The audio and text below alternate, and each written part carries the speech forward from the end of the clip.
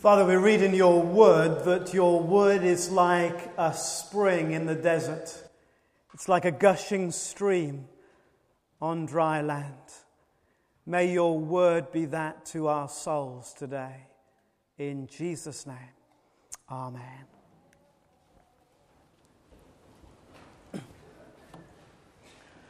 Okie dokie, here we go. The Shepherd's Detox based on Psalm 23, number 4, Indecision. Indecision. In 1981, Bucks Fizz won the Eurovision Song Contest for the United Kingdom. Making your mind up. What a marvellous moment it was. You see those girls ripping their skirts off now, so to speak. You remember it? It's all a bit much for an 11-year-old.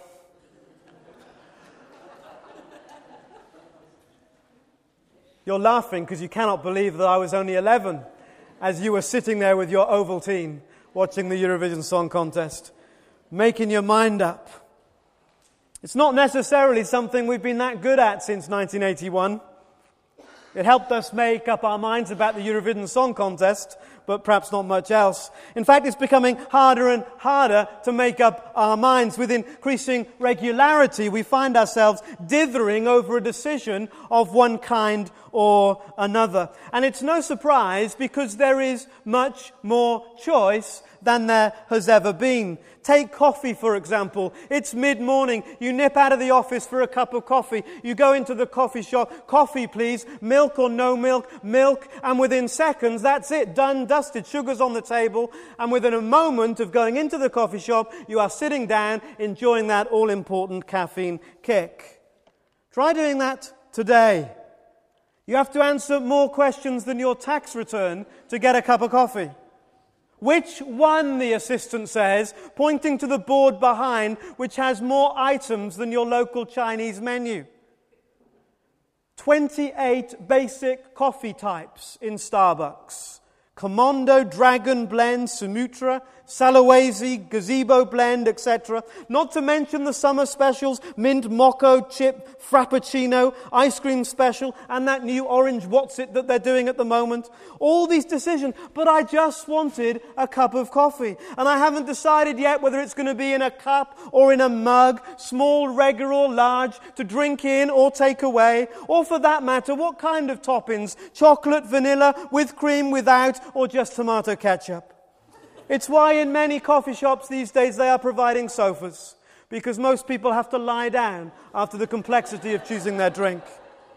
It used to be so simple. And it's not just Starbucks. In Sainsbury's, there are more than a dozen different types of frozen chips. I bought a computer from Dell. I chose my computer from Dell. And then they gave me 19 different choices to make before it could be mine. You're going to paint your room, and so you decide you'll pick a colour. And there are hundreds of colours. And you go to people's houses, and if this is your house, I'm terribly sorry, but I am going to make fun of you now, so brace yourself. You go to somebody's house, and there on the wall are 6 or 7 different testers. To the naked eye, they are the same colour.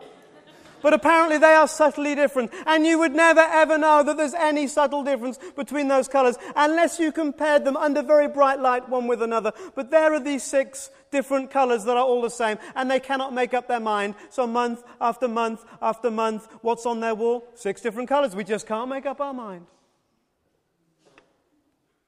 They suffered the curse of the ditherer. Do you sometimes dither in a decision? Maybe this Sunday morning you just can't decide. And of course, when it comes to coffee or computers, well, what does it really matter? But for some, that indecision is played out in their lives on the big scale, not just in the minutiae. In the big stuff, they can't, they won't, they don't make up their minds. Not just in Starbucks, but in life, they're caught in the headlights of indecision. What should I do with my life? Who should I spend my life with? Should I go or should I stay? Should I do this or should I do that? And it creates an agony in the soul.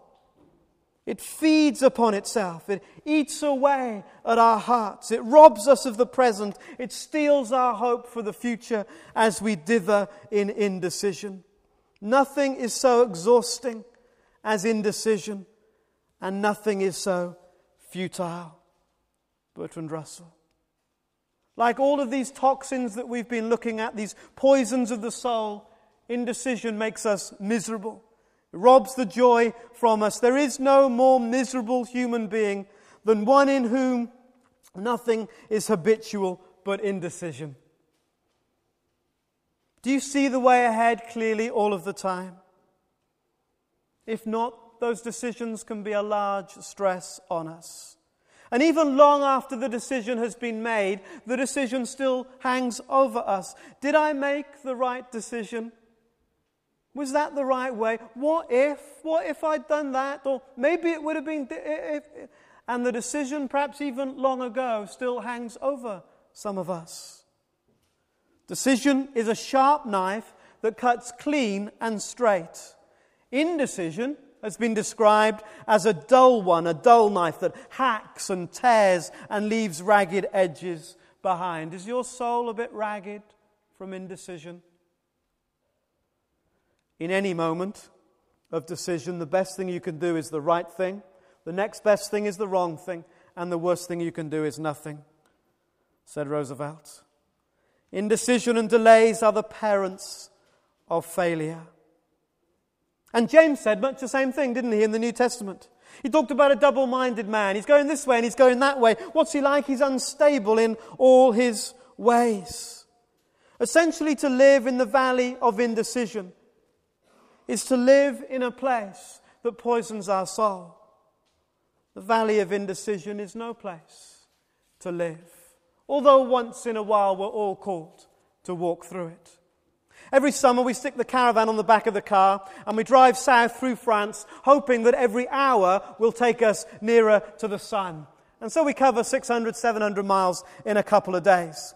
And up until last year, we would print out the route from the AA website on the internet, and we'd get this carefully worked out route, which had lots of detail about where we should turn, when, and how, line by line. That route was an incredible source of stress.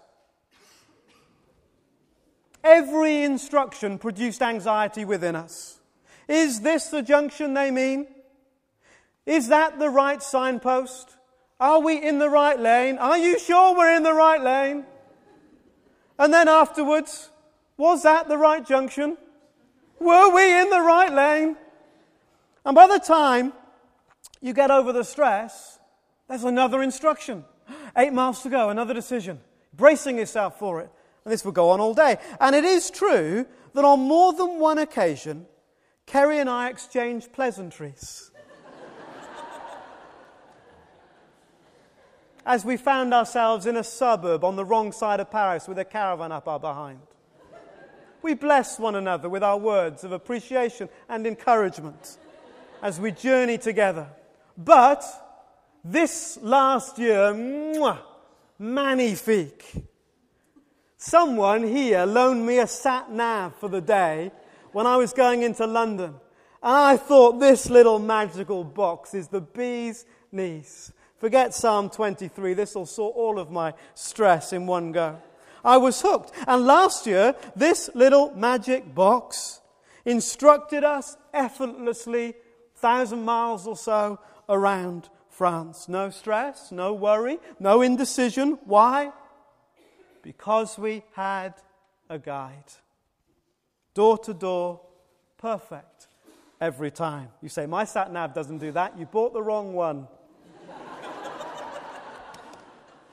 We had a guide. A guide who knew where we were. A guide who knew where we were going. A guide that knew how to get to where we were going. In life, and we've not all discovered this in our hearts, in life we have a guide. A guide none other than Yahweh. Remember that capital Lord that this psalm began with? Yahweh, the Lord of all, who knows where we are, who knows where we need to go, and who knows how to get us there. He guides me in paths of righteousness for his name's sake. And David, who wrote these words, knew much of God's guidance in his life. Again and again, as you read through his story in 1 Samuel and 2 Samuel in the Old Testament, you get this phrase, David inquired of the Lord. David inquired of the Lord. The first time he faced the Philistines in the wilderness, he inquired of the Lord. When he felt small against the enemy, he inquired of the Lord. When he attacked the Amalekites, he inquired of the Lord. When he was puzzled by what to do, he inquired of the Lord. When he was crowned as king and pursued by the Philistines, he inquired of the Lord. When they attacked him again, he inquired of the Lord. David had God on speed dial, only ever just a few clicks away. Confused, David talked to God. Challenged, David talked to God. Afraid, David talked to God. And so it went on. But there were points in David's journey when he failed to inquire of God, when he carried on as if God wasn't there. And in just a few chapters we'll look at this morning, we'll see a great crash of David because he'd failed to inquire of his God. And then we'll see him soar again because he'd learnt his lesson and he listened very carefully. First, the crash. 1 Samuel 27. If you've got your Bible, and there's one in the pew, get it open in front of you at 1 Samuel 27. And you can just prove that it's there and I'm not making it up as we go along. Who knows what page number it is, please, in the pew Bibles? 300. 300. Just leave it there open just for a moment and capture the scene with me. Saul is the king, and Saul is pursuing David. David doesn't seem to be guilty of anything wrong, but Saul is out to get him. Saul is very jealous of David. People seem to be shouting for David more than shouting for him, and he was the king. And so David has been fleeing for his life. And as David flees for his life in caves and in the wilderness around Judea, around 1,000 disaffected, disassociated, dissatisfied, ragtag soldiers had joined him. Sounds like quite a band of cheerful, merry men, doesn't it? And so he's wandering around with all these disaffected people, with their wives and with their children, and he's kind of become their leader. He's responsible for making sure they get to the right place, who's going to feed them, and so on. And above all, to keep away from Saul and Saul's army. And he's done it very successfully. And we don't know why this day. Was he tired? Was he distracted? Was there trouble at home? But David takes his eye off the ball. He stops looking to God, relying on God, inquiring of him. And as we might fear, as soon as he did that, it was only a question of time before there would be a crash, before things would go belly up. And here it comes in 1 Samuel 27, verse 1. But David thought to himself, one of these days I shall be destroyed by the hand of Saul. The best thing I can do is to escape to the land of the Philistines. Then Saul will give up searching for me anywhere in Israel, and I will slip out of his hand. Who is filling David's gaze in that verse? Who is the focus of David's thoughts? Who is the name on David's lips? That place that over and over and over again God had occupied. Consider all the Psalms that David has written. That place was now filled with Saul. And as Saul filled his gaze, David saw no hope, because he saw no God. And David immersed himself in his own fear, and his fear takes over. And so he says to himself, I'm stuffed, I'll be destroyed. David failed to see or hear from God. And interesting too, in that verse, notice right at the beginning, it says David thought to himself. Not only does David fail to inquire of his God, but he also fails to inquire of God's people. Something he had done so often. When Saul first lashed out at David, David had turned to Samuel for wise advice. When the attacks continued, David asked Jonathan for help. When weaponless and breadless, David would take refuge amongst the priests of Nob. But here, David consults David. When you cannot see God and you are not hearing from God's people, you are likely to make a pretty dumb choice. When you cannot see God and you are not hearing from his people, you are likely to make a pretty dumb choice. And David makes one of the dumbest decisions of his life. He goes, the best thing I can do is to escape to the Philistines, to the enemy. He defects. He hands himself over to the enemy. He leads his men into the land of idols and literally makes his home in Goliath's backyard. It says he goes to Gath. Remember, it was Goliath of Gath. He ends up in the land of Satan himself. What a dummy. And not surprisingly, it led him into a very bleak 16 months of his life. It was going to be bleak going into the land of the Philistines. His wives and children were attacked and led away. His property was burned. The property of his men was burned as well. They even turned on one occasion against David himself as the leader, and they were having this discussion about stoning him. It's like a church meeting and you're all having this little chat about whether you're going to stone me. I'm going, hello, I'm still in the room. That's what they were doing. And he's in fear for his life. Why? Because he'd abandoned God as his leader and as his guide.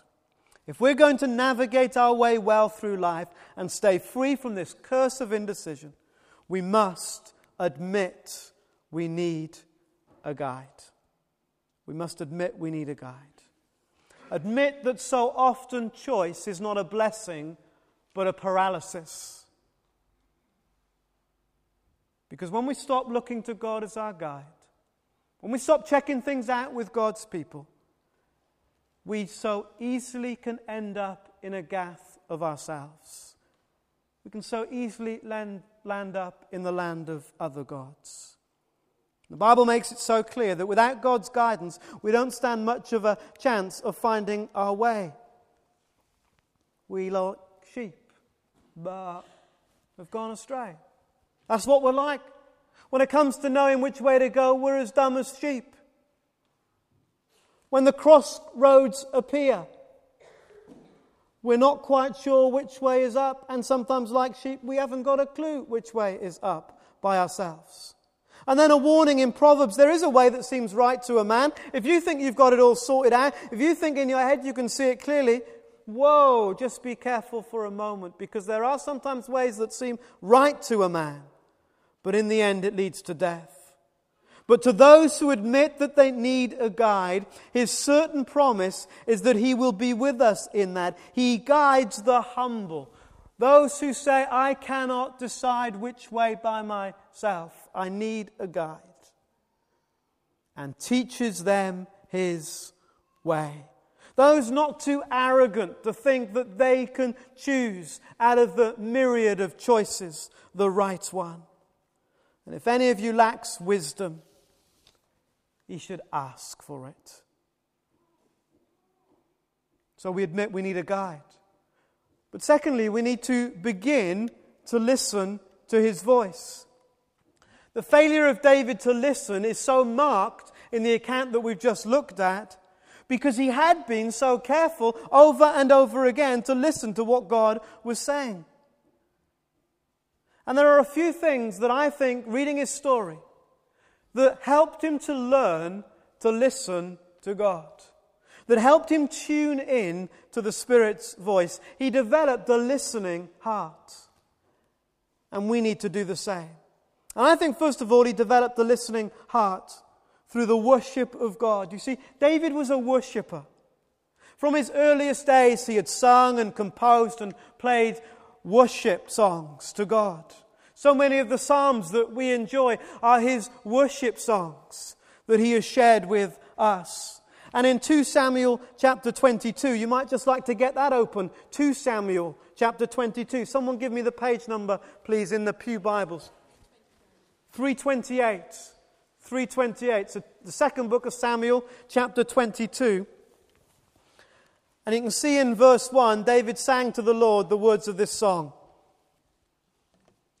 And we haven't got time. I mean, this is a whole study in itself. We haven't got time to look at that song other than to notice that it's absolutely packed, jam solid about getting his gaze onto God. In this psalm that David sings, he talks about the Lord, who is my rock, my fortress, deliverer, refuge, shield, horn of salvation, stronghold, saviour, lamp. It's all in there. And he goes on to describe the characteristics of God in different ways. And all of these characteristics are in there. Saving. He's worthy of praise. He's a listening God. He's a rescuing God. He's a rewarding God. He's a seeing God. He's a faithful God. He's a showing God. He's a revealing God. He's a shrewd God with his enemies. And he's a powerful God. And a perfect God. And a pure God. And a flawless God. And a shielding God. A giving God. A gentle God. A preserving God. A living God. Wow. One chapter. And he's packed into those words all of those things in his worship that will help his spirit lift above himself, lift above his circumstances, and connect to the God who he wants to give all the glory and all the praise, because he is an incredible God. And I bet when he introduced it to his church, they said, "Oh, I don't like the tune." Bit repetitive, that one, isn't it? God fills David's heart and gaze. And he connects with God. And because of that connection, he can begin to hear God's voice. When was the last time you heard God speak to you? Foster a worshipping spirit. Get in tune with him. Get back to him. Let his truth fill your heart and gaze. God loves to speak to us, but we need to learn to listen. There are definitely times when I hear God speaking more. And I've come to recognize that it's not because in those other times God has stopped saying anything. It's because my hearing has become dulled. A few weeks ago, I took a long overdue time out just to listen to God. And if you haven't heard God speaking for a while, then all those doubts surface, don't they? Is God going to say anything? Has he got anything to say? Am I going to be able to hear him? And there I was thinking, perhaps God's got nothing to say. If nothing else, it'll be a nice walk. How wrong. I've been out there just a few minutes. I said, God, I'm here. You might have forgotten about me, but I'm here. And Lord, I just need to hear your heart. And within minutes, God was speaking about my ministry, about my personal life, about this church, about people that we know and love. I was going, wow, I didn't know you had so much on your mind. What was that all about? It was about, Simon, you haven't been listening, mate. You've been doing your stuff, but you haven't been listening. And as God poured out his heart, I hope he felt better. And as I began to hear God speaking, I was just retraining my spirit to be sensitive again to that divine whisper. God doesn't shout much, does he? But he does whisper. I was retraining my soul to hear that still small voice. I was reconnecting my spirit, restoring that spirit of worship. God, I'm just going to allow you for these moments to refill my heart and my gaze. I need to hear you speaking to me. And then this week I was ministering and God gave me some words that went directly into a person's life. And in a sense there was nothing unusual about that. But I knew that I might have not have heard that clearly enough. And yes, that couple of weeks before I'd got out there again and got my spirit retrained. We must encourage one another to keep our spirits alive and worshipful. That's the place that we hear God speak. While they were worshipping the Lord and fasting, the Holy Spirit said. It wasn't just through the worship of God, but it was through the Word of God that David had learnt to hear God speak. I haven't got time to trace that this morning. But the Word of God is ultimately, the Bible is ultimately the place that we go to hear God speak. You cannot add to God's written Word. You cannot take away from God's written Word. And if you are not letting the Bible speak to you, to ground you in the things that are true, then everything else is just froth. Everything else is just passing in the wind. God's will for you is to be found in His Word, that He might speak to you. And if you haven't heard Him speaking, if you struggle to know the mind of Christ, when were you last really in His Word? It's like leaving the phone off the hook to God. I'm wondering why we can't hear him speak. And if we've never memorized parts of this book, how will the Holy Spirit bring them to mind?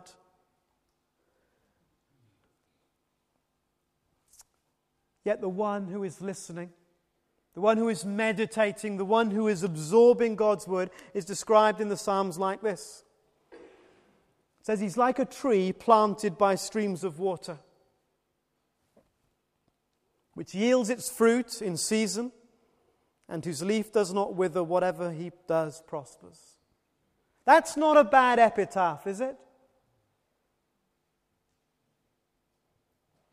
It's said at the beginning of the Psalms about someone who's in God's Word. How different is that to our indecision, to my indecision, to my dithering, to my not seeing clearly, to me not hearing correctly? Just muddling along. No, the one in His Word is planted by streams of water. The life that tree needs is there, being absorbed up through the roots, and the fruit comes, and the prosperity for the kingdom comes. Lose this day loitering, it will be the same old story tomorrow.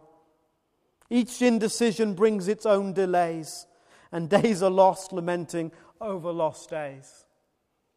And we've been there. But those who hear the word of God rise up like trees planted by streams. So a listening heart, people in God's word, and finally, through the people of God. Begin to listen to his voice through the people of God. The way of a fool seems right to him, but a wise man listens to advice.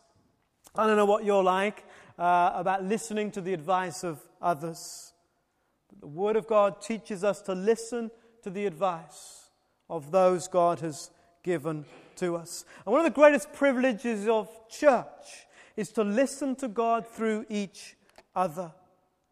Remember your leaders, the writer of the Hebrews says, who spoke the word of God to you. Consider the outcome of their way of life and imitate their faith. I'm sorry it says leaders there. That puts me in a bit of a square place. But it does talk about wherever we are leading in this church. Are we leading in such a way that others can look up and say, that helps me understand the way to go. They are living in the way and the truth and the life. I can mimic them because I see in them the kingdom at work. David so clearly built friendships that became so important to him. We've mentioned some of them already, Samuel and Jonathan. Later in life, 2 Samuel, chapters around 16 through to 19, talks about 5 of David's key friends. David's going through a bit of turbulent time towards the end of his life, and he leans on 5 key friends. And as bold as brass there in the story of 5 major people that David came and sheltered under, took advice from, received counsel from, who were ministered to him as he had ministered to others. Have you got people around you that are helping you listen to God? Are the people in your small group helping you listen to God? Are they helping you navigate your way through the complexity of life? And as I said earlier, when you cannot see God and you haven't heard from God's people, you're likely to make a pretty dumb choice. You've got people around you that are helping you hear what God is saying. So how do we defeat the curse of dithering? We need to A, admit we need a guide. B, we need to begin to listen to his voice through the worship and word and people. And then finally, we need to concede to God's ways. A, B, C, concede to his ways. If you have a guide, you need to trust it. If you have a sat-nav, you do well to do what it says. Although it has taken me up a one-way street once, and it has taken me down a residential cul-de-sac where the rest of the people in the car were expecting to find a McDonald's. But apart from that, it's been a faithful guide. God never makes mistakes. And will we trust him as our guide? Will we concede to his ways?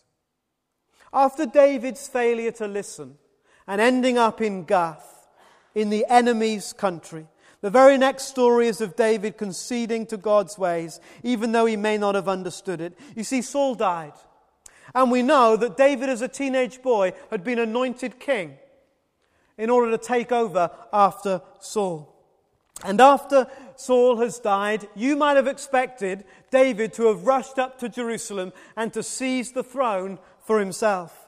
But he doesn't. It seems like these very painful days in the wilderness have taught him a lesson, have taught him afresh about listening carefully to God and only moving when God guides. He seems almost paranoid now to hear from God before he does anything, and perhaps that's not a bad thing. So he asks God, 2 Samuel chapter 2 verse 1. That's where we are. 2 Samuel chapter 2 and verse 1. Page number, Liz? 305. Thank you very much. In the course of time, David inquired of the Lord. What does he say?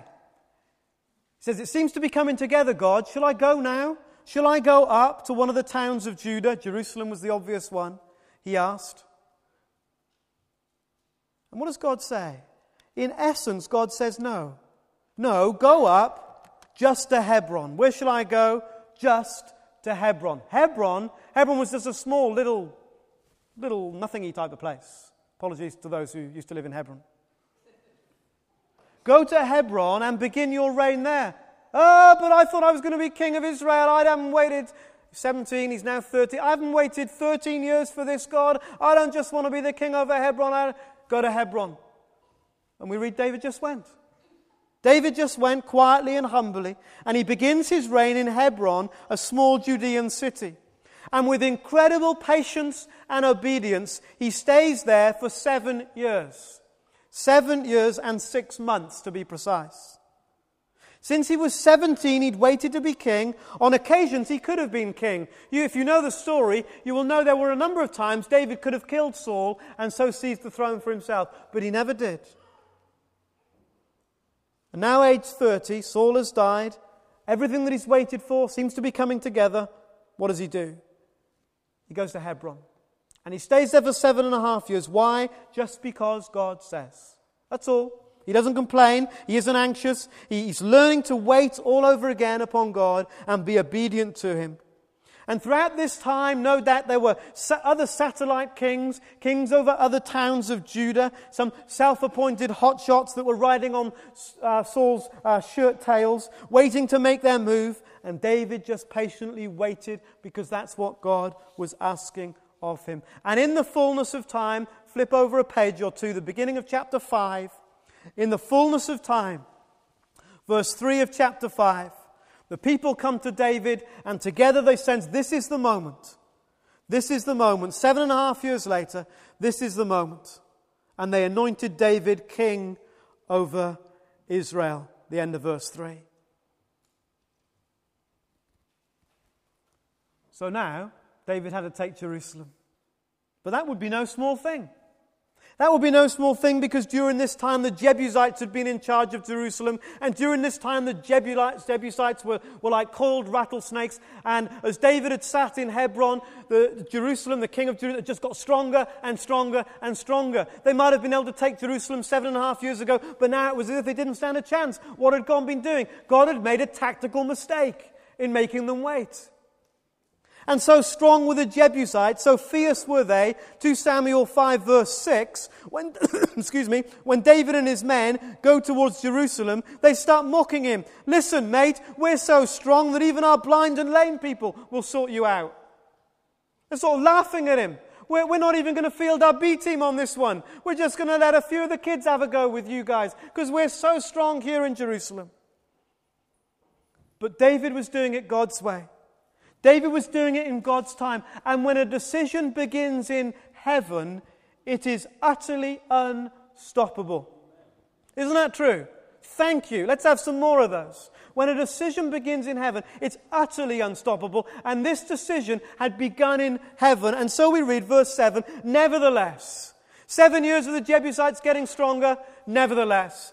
7 years of their taunts and their mocking. They might send us their blind and their lame men. Nevertheless, David captured the city.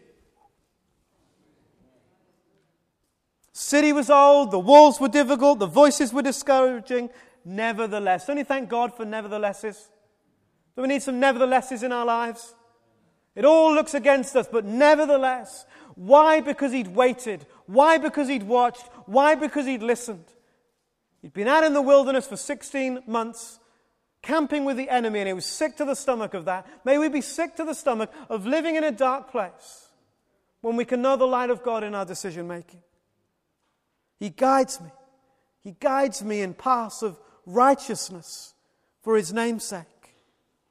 The path of the righteous is like the first gleam of dawn, shining ever brighter till the full light of day. Let's pray.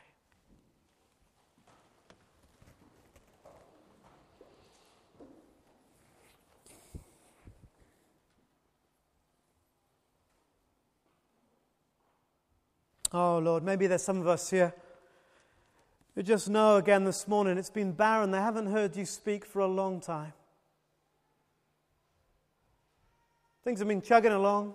We've been doing our thing. We haven't heard you speak. We haven't heard you speak when we've prayed. We haven't heard you speak when we've read your word. Maybe haven't heard you speak here in church.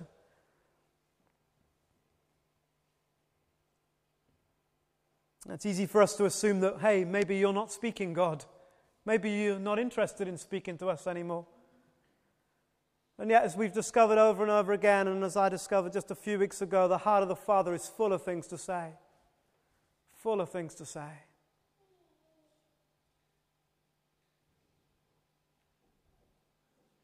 Give us that listening heart. Draw us back to the heart of worship that we might hear you speak. Draw us into your word, that we might root our lives in words that are true. May we be people that help others listen. May other people help us listen as we develop a listening heart together. And may we concede to your ways. Sometimes we don't listen because we know we're not willing to concede. Sometimes we don't listen because we're scared of what you might say. We're scared of the challenge. We're scared of the conviction. Oh God, lift the scales from our eyes and our ears. Would you open our ears?